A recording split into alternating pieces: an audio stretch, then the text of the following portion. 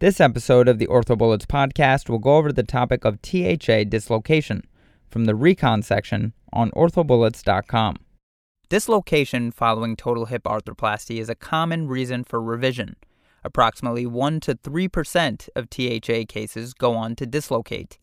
70% occur within the first month, and 75 to 90% are posterior dislocations. The mechanism of an anterior dislocation is extension and external rotation of the hip, while the mechanism of a posterior dislocation is flexion, internal rotation, and adduction of the hip.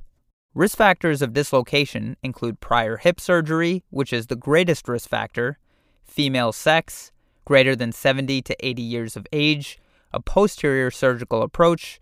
However, repairing the capsule and reconstructing the external rotators brings the dislocation rate of a posterior approach close to the anterior approach. Other risk factors include malpositioning of components. Remember, the ideal positioning of the acetabular component is 40 degrees of abduction and 15 degrees of anteversion. In general, excessive anteversion increases the risk of anterior hip dislocation, and excessive retroversion increases the risk of posterior hip dislocation. Other risk factors include spastic or neuromuscular disease like Parkinson's disease, drug or alcohol abuse, decreased femoral offset as it decreases tissue tension and stability, and finally a decreased femoral head-to-neck ratio. Patients who have prosthetic hip dislocations often report an activity that put them in a position that provokes dislocation, like hip flexion, adduction, and internal rotation. Activities like shoe tying and sitting in a low seat or toilet are often implicated. The incidence of dislocation is highest in the first year after arthroplasty and then continues at a relatively constant rate for the life of the arthroplasty. Again, at-risk positions are based on component positioning and surgical approach. And just to review, hip extension and external rotation put the hip at risk for anterior dislocation following an anterior approach. Hip flexion and internal rotation put the hip at risk for posterior dislocation following a posterior approach. Sung et al. Reviewed the common etiologies for hip dislocations following primary THA, which can be divided into both patient and surgical factors. Patient factors include neuromuscular and cognitive disorders, patient noncompliance, and previous hip surgery. Surgical factors include soft tissue tension, component positioning, impingement, head size, acetabular liner profile, and surgeon experience. Mahoney et al. Also divides dislocation risks into patient and surgical factors. Critical factors under surgeon control include component orientation and restoration of soft tissue tension. Prosthetic factors lowering the risk of dislocation include increasing femoral head size, maximizing the head-neck ratio, and optimizing the placement of the acetabular component. As far as imaging for these patients, the recommended radiographic views include an AP and cross-table lateral. Findings may include increased acetabular inclination greater than 60 degrees, increased acetabular anteversion greater than 20 degrees, acetabular retroversion, and it's important to look for eccentric position of the femoral head, as that's an indication of polyethylene wear and risk for impending dislocation. Treatment for a prosthetic hip dislocation can be divided into non-operative and operative treatment. Non-operative management consists of closed reduction and immobilization. 2/3 of early dislocations can be treated with closed reduction and immobilization. Immobilization can consist of a hip spica cast, a hip abduction brace, or a knee immobilizer. Operative options include a polyethylene exchange, revision total hip arthroplasty, conversion to a hemiarthroplasty with a larger femoral head, and resection arthroplasty. We will go into the indications for each of these options. A polyethylene exchange is indicated in stable, well-aligned implants with extensive polyethylene wear thought to be the sole reason for dislocation. A revision total hip arthroplasty is indicated if 2 or more dislocations occur with evidence of implant malalignment. That is, a vertical acetabular component or acetabular retroversion. Evidence of implant failure or polyethylene wear are also indications for a revision total hip arthroplasty. Let's consider the case of a 64-year-old healthy female patient who underwent right total hip replacement through a posterior approach 6 months ago. She has now dislocated posteriorly 3 times, each followed by closed reduction under anesthesia in the operating room. An AP radiograph of the pelvis shows that the acetabular component is vertically positioned. The femoral component is in slight varus, but not enough to warrant revision on its own. The version of each component cannot be definitively determined on this single film alone. However, the acetabular component has a significant amount of version that could either be anteversion or retroversion. The optimal acetabular component alignment is 30 to 50 degrees of abduction and 15 to 20 degrees of anteversion. And the patient in the case described has a vertical acetabular component that requires revision. Let's consider another case of a 70-year-old man who underwent total hip arthroplasty 4 months ago and has experienced 3 dislocations. Radiographs reveal no fracture of the hardware and an acetabular component that has an abduction angle of 40 degrees and a version of 10 degrees retroverted.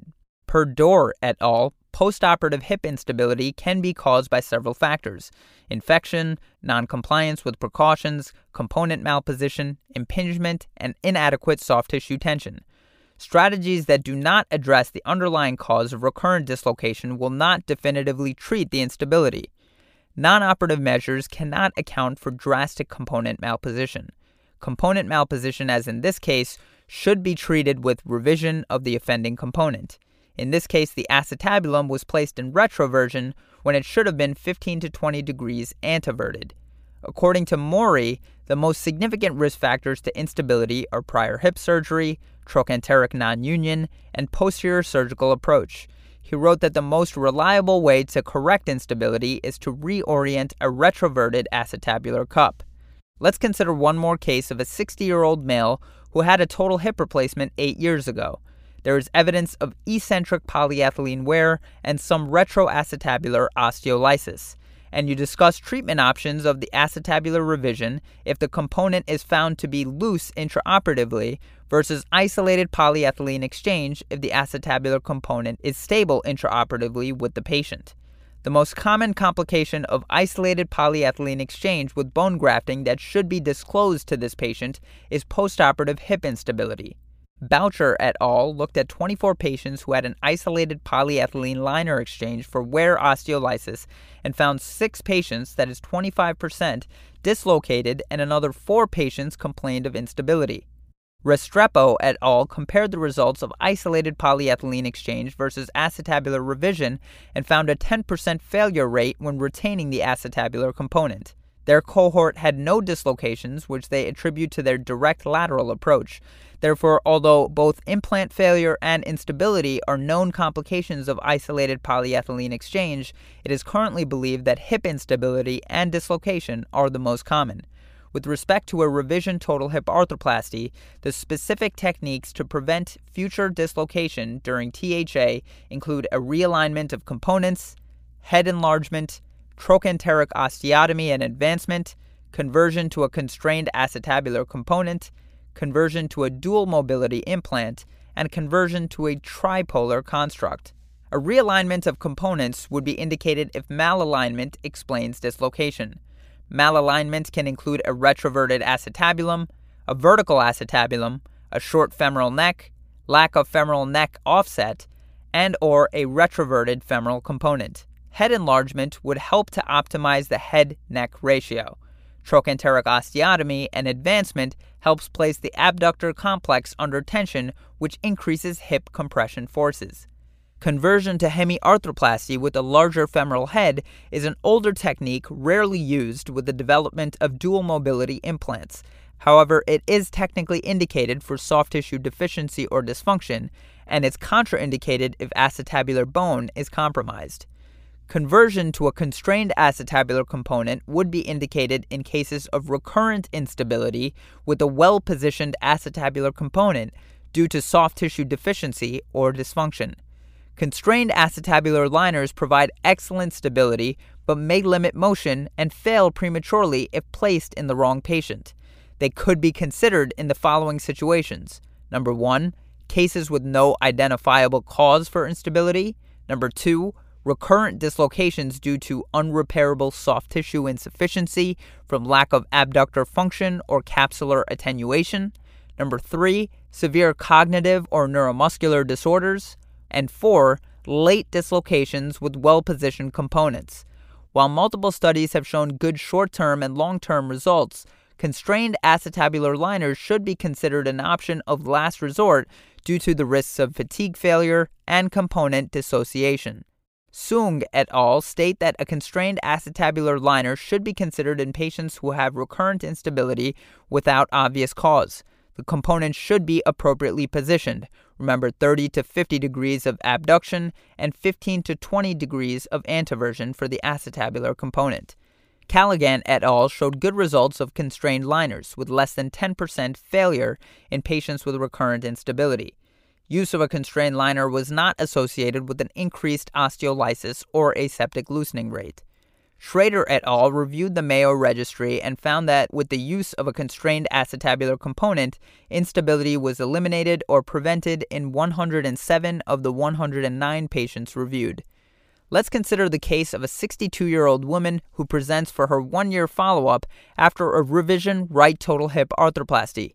She has no complaints of pain and has returned to all her activities of daily living.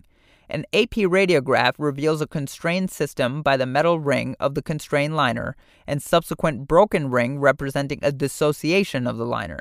The reason we present this case is that it is important to know that ring failure is associated with increased risk of hip dislocation. The incidence of dislocation ranges from 0.5% to 10% after primary and up to 28% after revision total hip arthroplasty.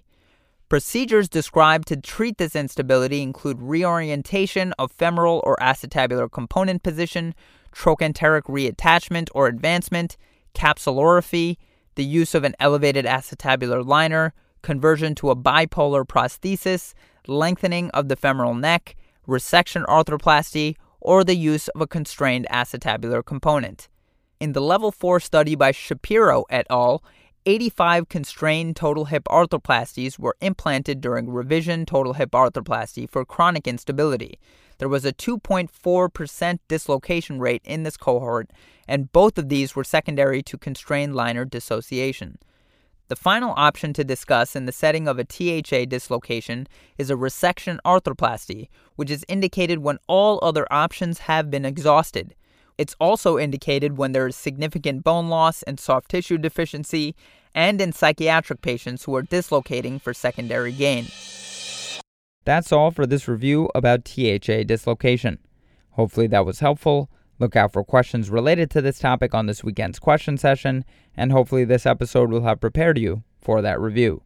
This is the OrthoBullets podcast, a daily audio review session by OrthoBullets, the free learning and collaboration community for orthopedic surgery education. If you're enjoying the podcast so far, please consider leaving us a 5-star rating and writing us a review on iTunes. It will help us spread the word and increase our discoverability tremendously. Thanks so much, and we'll see you all tomorrow.